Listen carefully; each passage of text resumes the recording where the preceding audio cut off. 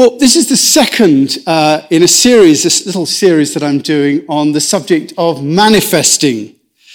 And last week, we talked about manifesting who we are and how important it is not just to try and put across our good sides, but also to acknowledge that each of us has good and bad, light and dark, yin and yang, and that it's important to be transparent about who we are rather than trying to live in a full self and therefore become, as it says in the Bible, whited sepulchres, supposedly clean and okay on the outside, but not really revealing what's within.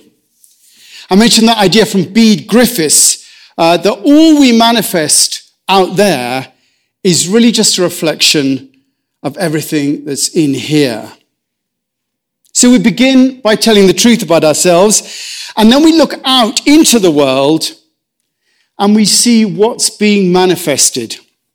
Not just from ourselves, but from what's going on in society as a whole. And I think we have to take responsibility for that.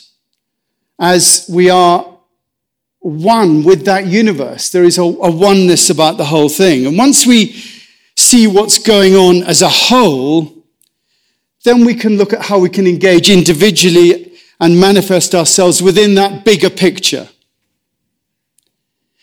And as we look out onto our world, what a sorry sight we do see at the moment. I came across this poem from Rilke, which I think perfectly expresses it. The cities only care for what is theirs and uproot all that's in their path. They crush the creatures like hollow sticks and burn up nations like kindling. Their people serve the culture of the day, losing all balance and moderation, calling their aimlessness progress, driving recklessly where they once drove slow, and with all that metal and glass and making such a racket. It's as if they were under a spell. They can no longer be themselves.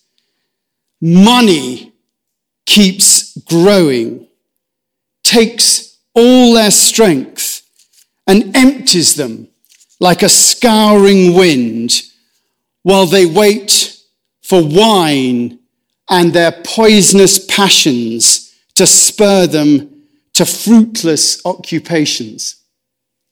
Well, a bit of a downer on that, but you can see, you get a sense. That relentlessness that is called progress, and we just look out at the world. We see it in wars, in Afghanistan, in COVID, in climate change, in dictatorships oppressing their people, in the lack of harmony and respect in our politics, in the polarization of views, in discrimination, in corruption, and in the ongoing refugee crisis all around the world. It seems that it's ever been thus. Through the ages of war, famine, pestilence, humanity seemingly has always been in a bad way. However, the difference is that these issues are now so obviously global. And we're faced with the fact that we have to do something about it. No longer can we look out there and say, well, that's Africa's problem, or that's for the Chinese to deal with. It seems that with the growth of global consciousness that's come with the TV and internet, there's also a growth in global problems that affects everybody. As in the pandemic, as in climate change, as in increased weather events, as in the refugee crisis, as in democracy being under threat.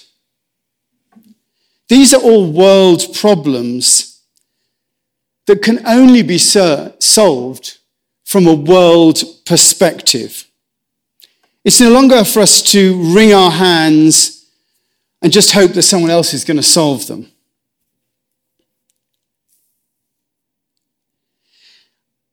I think from a spiritual perspective, the world is going through a second axial age. Now, the idea of an axial age was first put forward by Karl Jaspers, who said that the first axial age took place between 800 BC and about Jesus' death, that sort of time. Axial, as in axes, a pivotal point. An axis is a pivotal point. And Jaspers saw this first axial age as being a pivotal point through the emergence of a shift from localized issues, what's going on in our tribe or our city or things like that, to an awareness of the transcendent. That's what happened over those periods of time. There was an awareness of the transcendent. He says Confucius and Lao Tzu were living in China. All the schools of Chinese philosophy came into being. India introduced the Upanishads and Buddha. In Iran, Zarathustra taught a challenging view of the world as a struggle between good and evil. In Palestine, the prophets made their appearances. Greece saw the appearance of Homer, of the philosophers, and of Plato. And Jesus was also part of that shift. Now, Michael Bowens, the philosopher, argues that we're now in a second axial age. And this axial age is characterized by the arrival of a new global consciousness. Still acutely aware of individual existence, we begin to recognize our roles as global beings. And the markers he sees in this rise of the second axial age are the awareness of the world, the cosmos, everything as a single entity. The oneness of everything, the awareness of that growing. And a greater reflection on the transcendent and the nature of ultimate reality. That's number 2. The attention to that idea of a unitary ground of being or God, a core set of laws and principles in that cosmos. A new sense of the human individual as related to the overarching whole. The idea of self-consciousness, the expanded self, that whole idea. The engagement with human morality and the new focus on liberation. And the emerging concerns with compassion, empathy, ethics, individual responsibility for each other, and social justice as important synergies in a human social existence. That he sees as the markers of the emergence of this second axial age. So I think we've got 2 things going on here. We've got the rise of global consciousness with the rise of global problems alongside the rise in the thinking of a second axial age. And surely there can be no coincidence that all these things are happening at the same time. It's from this new thinking that the problems that are manifesting in the world have to be solved. That old thing from Einstein that, problems will not be solved by the same consciousness that created them in the first place. And this new thinking really is what can solve some of these problems, which is why I think what we're doing here is so important. It seems obvious to me that politics is not cutting the mustard in this situation. Politicians don't seem to be able to get their own houses in order, let alone tackle global issues. And it's not going to be solved by the military either. Much as they would like, the military and the military-industrial complex is an expression of a very old, even ancient thinking that held that might is right and that you could kill your way to peace. Even it seems to me that philosophers seem ill-equipped to help us. Gone are the days when our thinking was tempered by our philosophers. Nowadays, our thinking is tempered by Facebook, Twitter, and Instagram. I think the truth for me is that outside this spiritual approach, this second actual age type of thinking, there doesn't seem to be a solution in sight. Leaders either pander to their own domestic audiences or their global industrial power or their ability to suppress dissent. With those being their priorities, the priorities of those who are supposedly in charge today, who is there to step up and make the case for a more radical change? Well, aside from Greta Thunberg and those committed to protest and social action, there doesn't seem to be much traction on the levers of power that are necessary to make a change that will affect the way that we're going. That's what we, 7 billion people who are alive today, that's what we're manifesting in the world, all this stuff. And I think we have to take responsibility for it. We have to take responsibility for the crisis that humanity is going through and for the lack of will and action from those in charge to do anything about it. And what we're left with is those tools that are bequeathed to us in the thinking and experiencing of this second axial age. The awareness of the world, the cosmos as one reality, the reflection on the transcendent and the nature of ultimate reality, and so on. This is our field.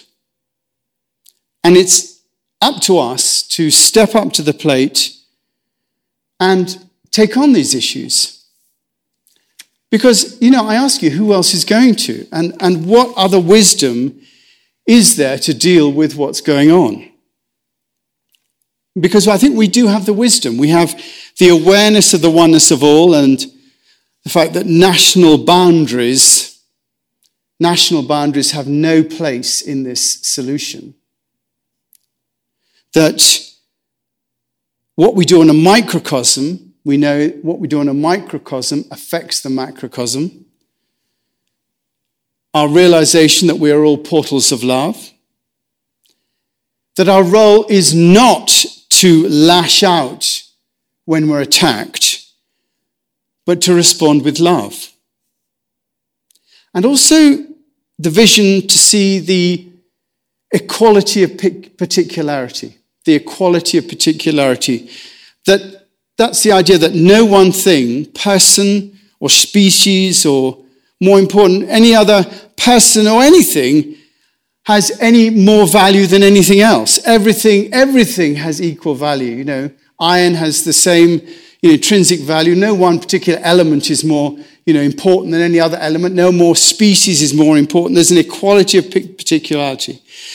And this last one speaks directly to the issues that we have around refugees who are merely responding to events and circumstances that are outside their control. Refugees are just responding to events and many of us, these that we've created, developed countries have created, they're just responding to events and circumstances that are outside their control. Whereas some of us can move from New York to Aspen to escape the pandemic, those without means have much more difficulty moving around and are much less welcome wherever they go. Again, there's a follow-on poem from Rilke, which is the next poem in the series from the last one that I read. So this is, and I think this speaks to this, it says, he's talking about the people in the cities first. Under these people, your poor ones suffer. All they see weighs them down, makes them shiver and burn like a fever. Evicted from where they lived, they wander the night like ghosts, burdened with filth and decay, assailed by onrushing traffic, its noise, its lights. If there exists a mouth for their protection, may it open now and speak. If there exists a mouth for their protection, may it open now and speak. We have to be that mouth. We have to be that mouth. We have to be that for all of it. That's our role. So, for me, the second step in the journey of manifesting is to see what humanity is currently manifesting and see that we're a part of that. It's not just up to world leaders and the Twitterati to come up with a response. It's up to each one of us. And that brings us back to ourselves. Imperfect, but complete in containing light and darkness, yin and yang, good and bad. We may see ourselves as being small in the face of the world, but the issues that we all face also look small when you look at them from space, from the greater universe. These issues look small when you look at them from space, from a distance and all that sort of business. These issues are like, looking from space, they're like clouds that come and go on the face of the earth. And we have to see them as such. And we have to see that we must not be intimidated by this weather. We must plant and sow. And in that reading that Bruce brought us, knowing that there is a possibility that what we do will be multiplied 100-fold. We may think that what we do won't make any difference, but we have to realize that we are part of a camp or a tribe that actually does have an answer to these problems. And if not the answer, then we have the rich soil from where these answers might grow. We have to cultivate that soil and plant those ideas in the understanding that they are absolutely current and relevant to what humanity is facing at the moment. And the first thing we have to do is to make this happen is to take it seriously. For many, gatherings like this are part of the entertainment industry. In England, churches, if they want to have music, have to apply for an entertainment license to perform music. And I've always said that the danger for me up here is that I end up performing spiritual stand-up. That this is sort of all done for laughs, or at least to make everyone feel good about themselves and about their lives.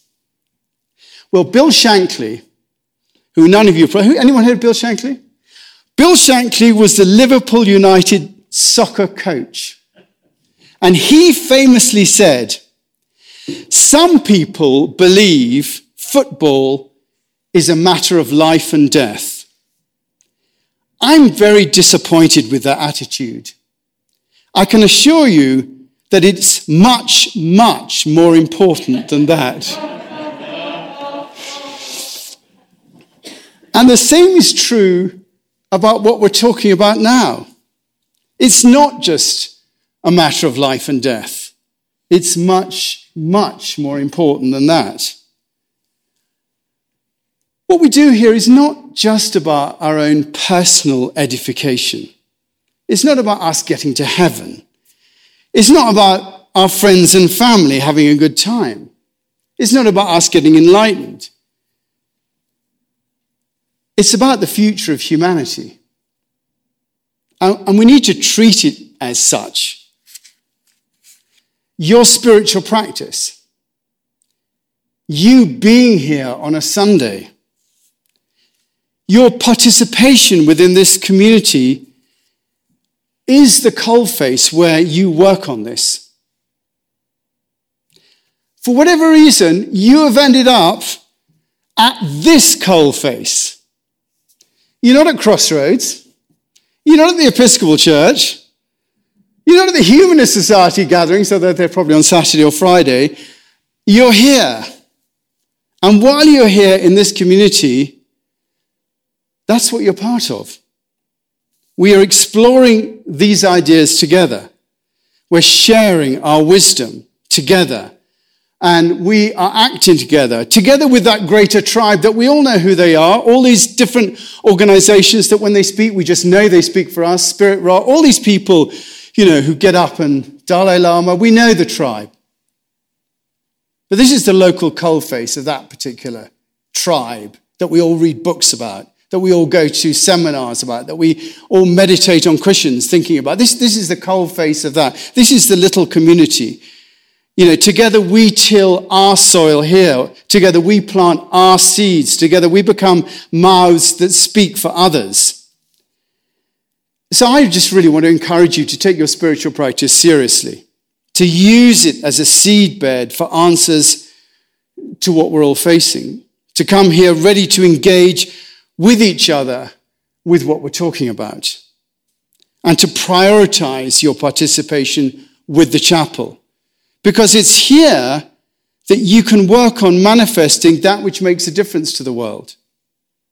The answer to the world's problems will come from the ideas that have been generated from this second axial age, the awareness of the world as cosmos and reality as being one, the reflection on the transcendent, the idea of the ground of being at the center of the cosmos, the new idea of exploring the self and consciousness, engagement with human morality, and the emergence of concern and compassion, empathy for others. It's here that the answers to the problems that we're facing will come. The answers will not be found in a debate between socialism and capitalism, or about border issues, or even about CO2 reduction. It's not until we take responsibility for the one world that we're all a part of that we will find solutions to these problems. And our taking responsibility for that is part of the process. Here we may just be a small group, but the seriousness of our endeavor will dictate the effect that we have. So I ask you all to look at what you're doing in this area. Your meditation, your engagement with this material, your participation with this community, and see what we can manifest over this next period of time.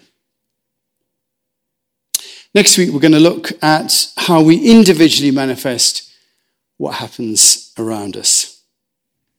We always have a microphone here. If anyone wants to say anything in response to what I've said or chip in or anything, there's an opportunity for a bit of conversation, reflection, feedback, whatever.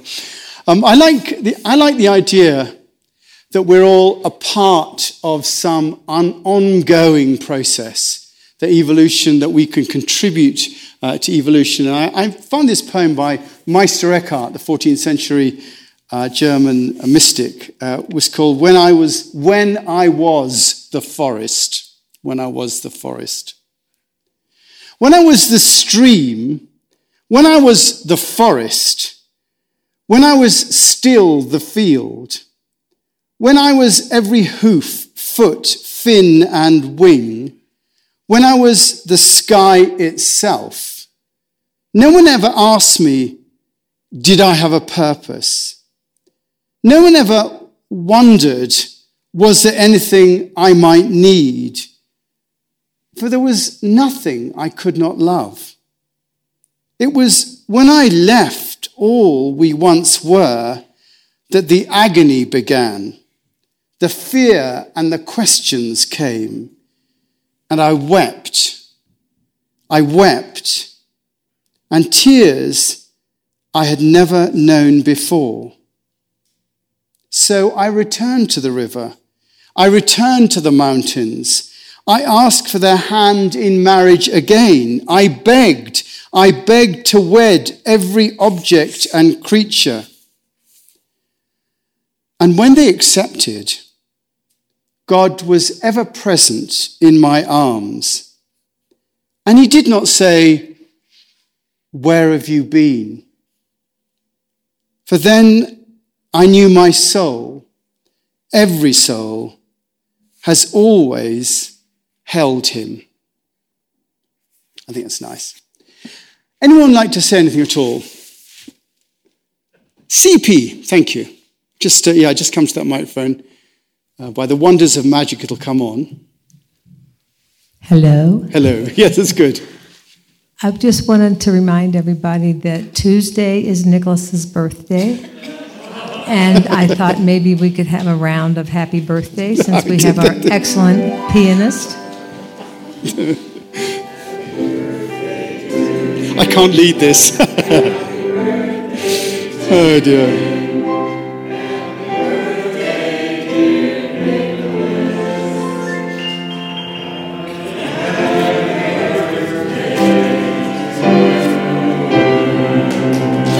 Thank you very much.